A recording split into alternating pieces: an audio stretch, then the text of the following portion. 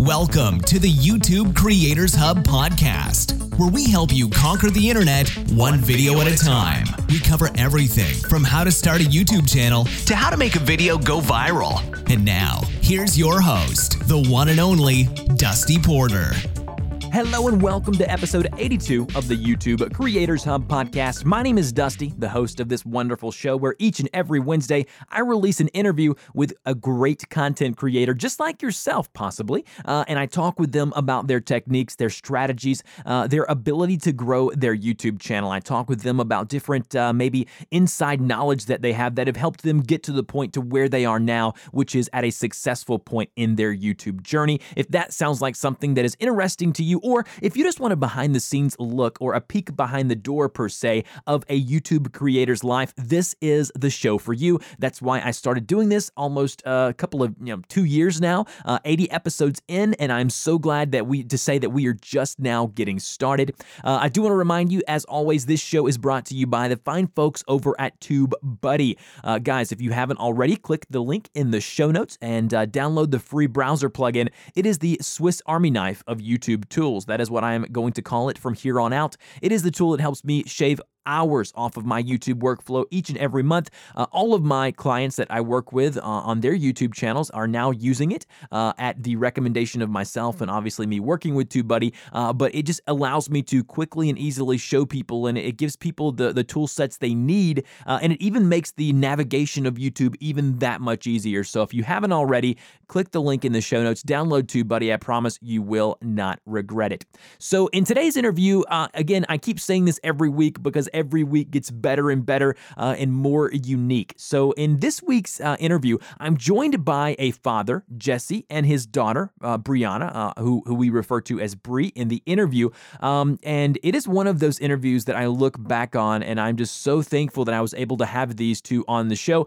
Bree actually goes away after about 15 minutes in the interview because it is really late in Thailand, which is where they are from. So she kind of bails off on us there. But Jesse and I continue to talk. I will say this, the audio quality is superb, but there is a dog barking a few minutes into the interview. It lasts about 10 or 15 seconds, so don't think that that's going to happen throughout the entire interview. Again, real life, real people, this stuff happens. I do want to give you guys a heads up before we even dive into the interview. But if you are a creator of any sort, regardless if you're in kids creation or if you're doing things with young people, whatever, it doesn't matter if you're in that niche or not, I would listen to this interview. A lot of value was dropped in this interview. They have two separate channels, one in English, one in Thai.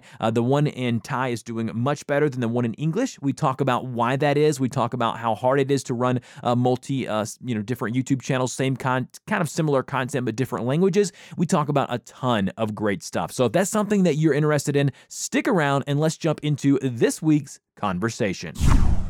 Hello, everyone, and welcome to today's conversation. I am so stoked today to be joined by Jesse and his daughter, Brianna.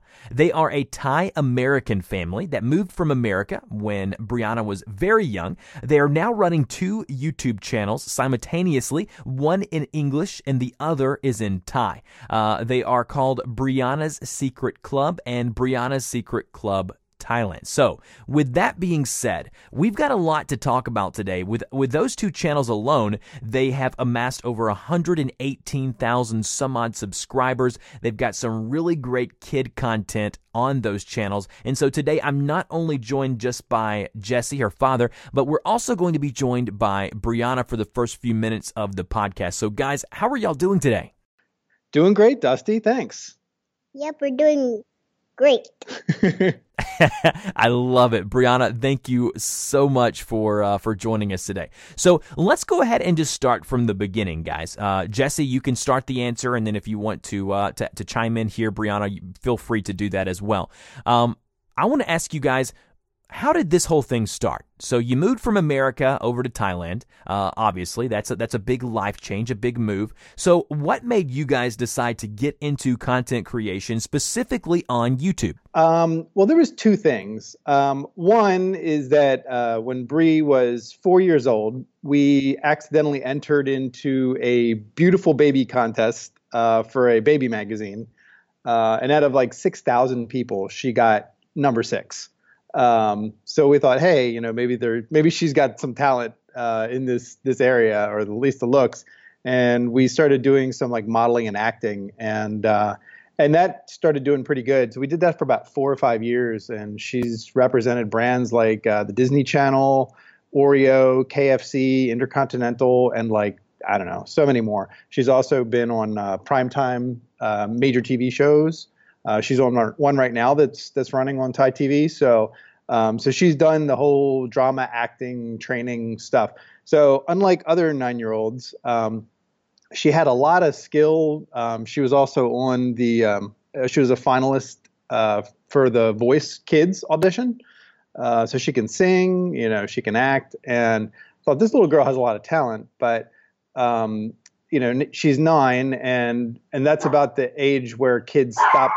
Sorry about the dog. That's about the age where kids stop being useful as far as the modeling industry is concerned. She kind of lost the baby cheeks, and she's not as, like, I guess, advertiser friendly as she used to be when she was 6 years old. So according to the advertising industry, that's sort of like, well, your kid should just wait until they're about 16 and then start doing stuff again. And that just didn't sit well with me. I thought, this little girl's got a lot of talent, and it would be great if she could kind of control her own destiny. And so we were kind of thinking about it. I had started buying a little bit of video gear, and then an MCN, and you're familiar with the term MCN, multi-channel network, a pretty major one, offered to pay her for doing some green screen nursery rhyme videos, her and a couple other kids. And we did that, and they said, she's pretty talented. She should probably start her own YouTube channel. And so we started the channel and signed with an MCN the same day. So we were actually signed with an MCN before we actually got started. And they were really helpful in kind of launching us with some traffic pretty quickly.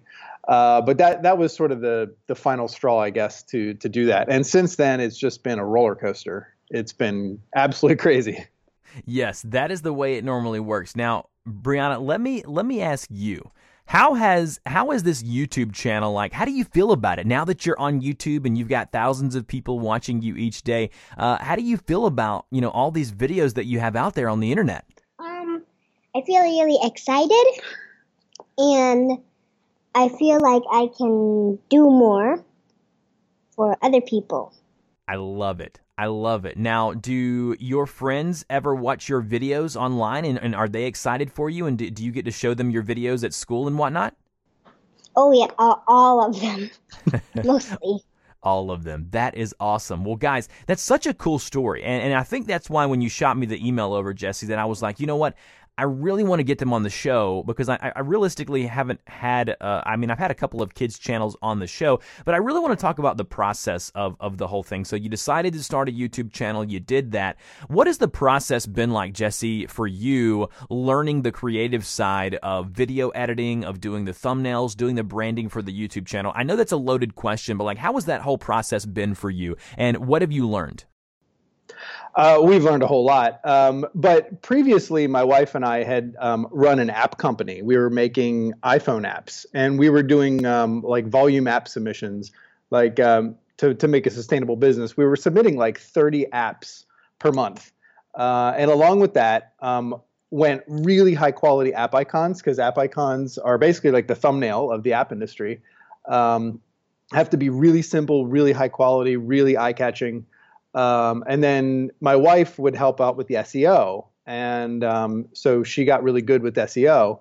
And a lot of those skills translated well to YouTube. So whereas Apple does not like you submitting volume apps, YouTube loves you to submit volume video. So we just basically kind of converted what we used to do with the app industry, and we just started making quality videos. I think we spent the first month. Now, Bree and I sat down, right, Bree? Yeah. And we sat down at the table. We came up with the name, and we came up with a channel plan, what our goals were, and what we were trying to do. That it was going to be a 5 to 7 year plan, and we were going to upload every day if we could. Yeah. And so that was sort of our goal. And then we started making videos, and really nothing happened at first. and we were really focused on English. And reluctantly, I was like, maybe we'll start the Thai channel. I got some advice, like you should probably do Thai. So I had my wife help me with the Thai, and she would shoot episodes in Thai. And we were doing a lot of dual language content, same content in 2 languages. And then all of a sudden the Thai started picking up. And then we were like, wait, maybe we should put our effort in the Thai instead of the English. And so then we switched to 1 English episode per week and 10 Thai episodes per week. Actually, I think when it started, Thai kids were out of school. So we thought to get some traction, we should probably submit a lot. So we were submitting about 3 episodes per day in the beginning. And that launched us really, really quickly. Once our MCN started plugging us, we had I think a fairly hit video. I don't know if you've heard of Milo cubes. They were big in Malaysia. It was just Nestle Milo, like chocolate powder compressed into these cubes. Right. So they had just started coming out, and we decided to make our own, right? So we made a Lego mold and put some chocolate and Milo in there and compressed our own little cubes. And that video started doing really well for us. And that really put us on the map and started getting us some subscribers. And then that was back in April. So it's been about 5 months. So you do this in 2 separate languages. You're obviously still keeping up with the English version as well, but it seems that you guys are getting much more traction with the Thai channel as well, which is fantastic. So you guys are obviously continuing on both of the channels. Now, let me ask you this. What have you found to be different with the Thai community as opposed to the English community? Like, what's the differences in the viewership? Are there any differences? Yes. Yeah. So there's quite a bit of differences. I think the other thing is that, the same product to one person might be awesome and to another person might be average and not that exciting. And I think for our English content, we're doing a lot of the same stuff that other English channels are doing. And it's not really standing out that much. However, to Thai kids, they're not used to that. And so it really stands out. Brie looks different. She acts different from normal Thai kids. And a lot of the content is stuff that's new to them that they've never seen before. So I really feel like that from a value proposition standpoint, we're definitely unique in the Thai market. And not only that, but the SEO is ridiculously uncompetitive over here. It's like the whole blue ocean theory, if you're familiar with that, where... Yes, I am. Isn't that... I think that's interesting, though, Jesse, that you bring that up, that, like, basically what you're saying is it's not as competitive, right? It's not. If you ever... I know you work for TubeBuddy, but we use TubeBuddy sometimes. And you know how TubeBuddy has if you go to the TubeBuddy Explorer, it'll show you the amount of competition for a keyword. Yes. And then the amount of traffic. And it seems like with English, every keyword I go for with English is like ultra high competition and medium traffic or low traffic. And it's always tough to find a keyword that you can really rank for that's got a lot of traffic and low competition. But it's exactly the opposite in Thailand.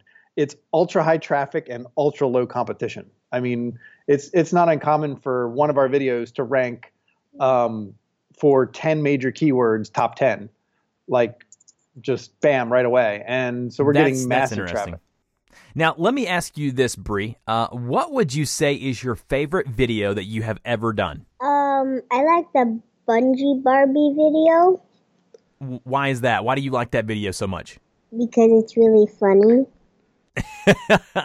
I hear you. Now tell me a little bit about that video. What did you do in that video? So we had some Barbies, and I had one boy Barbie, which it was losing its pants. And one was called Barbie Bungee. The other was called, what was it called again? Well, we had Repelling Rapunzel. And No Pants Flynn Rider. And I think one other.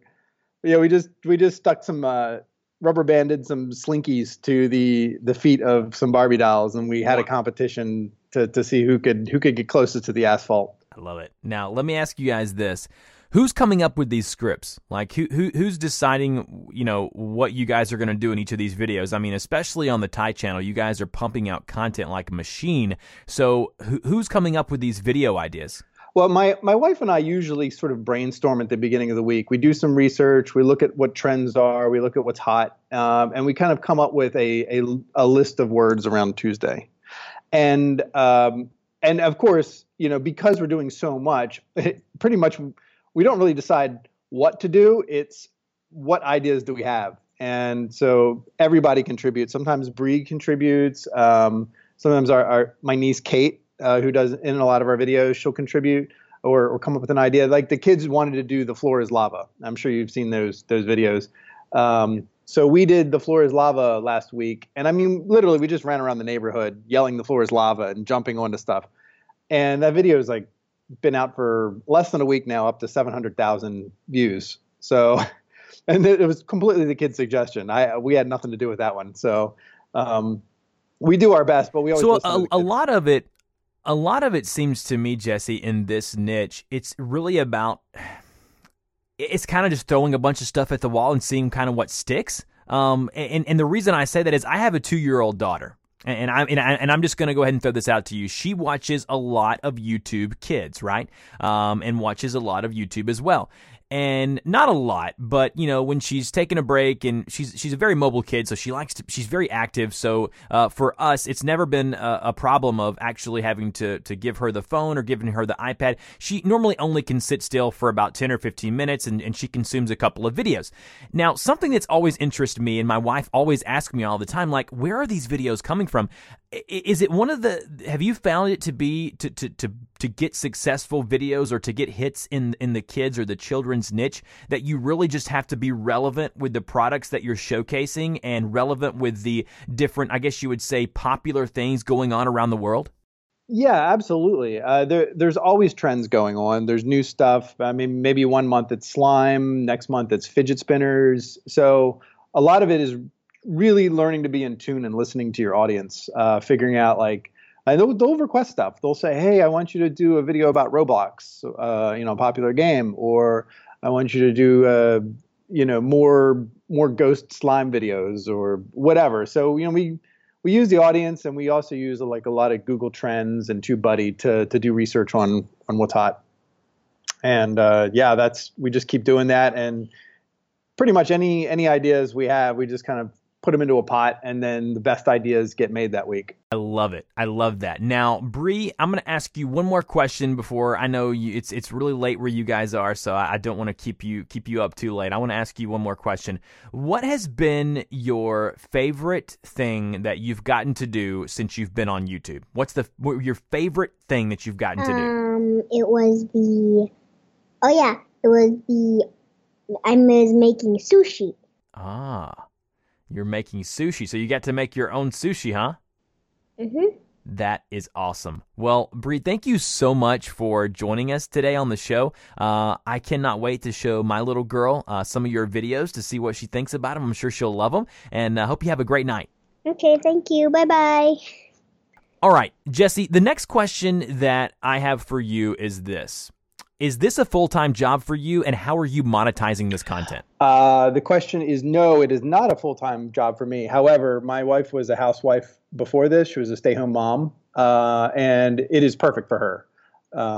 She knows what she's doing, and especially with the Thai content being the brunt of our views, that she's really the one that needs to keep that going. So she's been going nonstop with it. And then I help out on evenings and weekends, but I work for a large tech company. So we decided that after some failures in the app industry, that we very much valued the stability of one of us having a reliable job, and the other one dealing with digital stuff that can be fickle. And as you know, it can be taken away from you at any minute.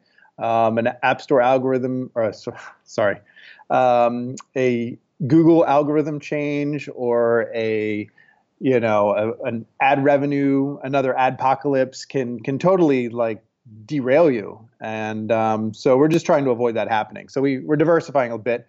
But as far as monetization, right now we're mostly AdSense. We have been doing more brand deals lately. Mostly they're small brand deals, or sometimes it's free product or free services. We've gotten to the point where we realize we can we can go just about anywhere in Thailand we want and get in for free. We've done safari, we've done a indoor snow town, we've done all sorts of different Kidzania and some different stuff. So yeah, we've done a lot of different activities through the channel, and I'm hoping that we do more brand deals. So I'm starting to do maybe some affiliate links, and then every now and again, Bree will get an acting job or an appearance. That's awesome. And I mean, it's very important that you diversify your income, regardless of what niche you're in, regardless of what type of channel that you have. Now, have you guys found that, being AdSense is a big part of your revenue or your income, have you guys found that I've heard a lot from kid creators that have these types of channels that the ad revenue is actually fairly good because of the length of the videos. And normally what happens is it's normally a child watching it, and they're probably going to watch the ad. Have you found that to be true? Yeah, well, there's a couple things at play. So the CPMs for kids content in Thailand is extremely low. I hear stuff about U.S. creators, and we're easily like 20% or less of what they're getting. So we're making it up in volume for right now. But yeah, we've seen revenue starting to pick up lately. It definitely as watch time increases and views increase, then of course, monetization increases on AdSense.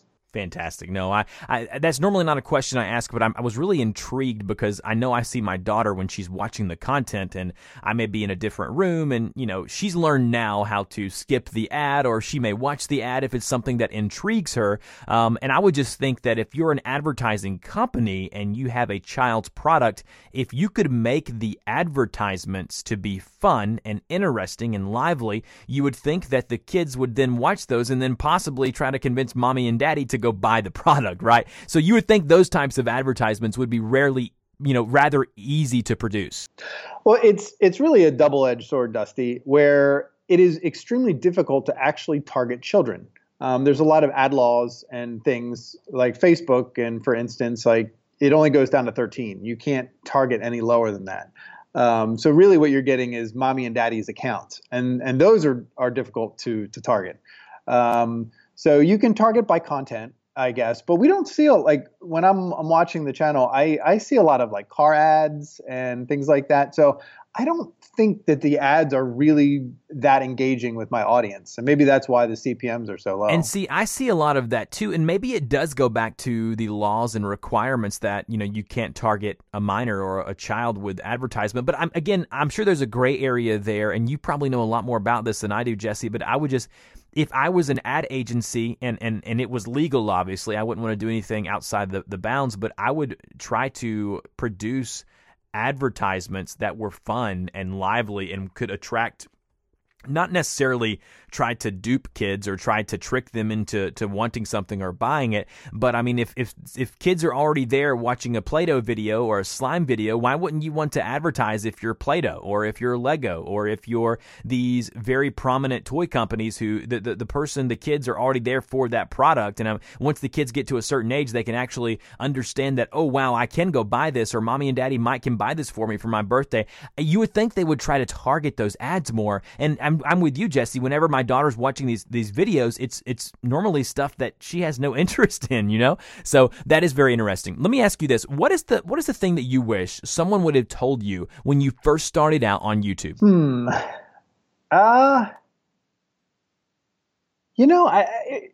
We have been such a best case scenario that I can't even think of anything, and I know that's a horrible answer.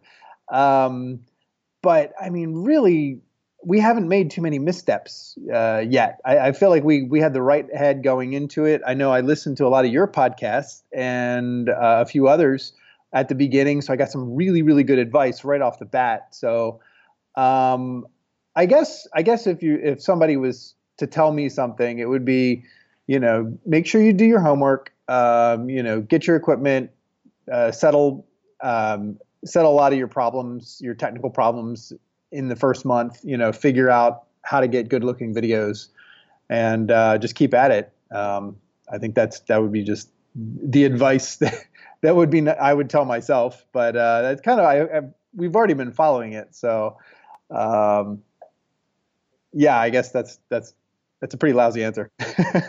No, it's not. It's not a lousy answer. It's the truth, and that's what I want. I always want on this podcast. I want creators to tell me the truth of kind of what's going on. What have you found to be the most difficult thing? So now you guys are doing this, and you obviously have aspirations to growing it and making it bigger than it is now. Obviously, that's the goal. So what have you found to be the most difficult thing within the process? I mean, for the channel itself, it's the English content. We have 118,000 Thai subscribers, and we have about less than 900 on the English channel. It's just the English SEO is so competitive that, I mean, really, even with a great content, great people making it, you still need to put in the time if you're going to do well in English, unless you really find a new niche that you can dominate. Right.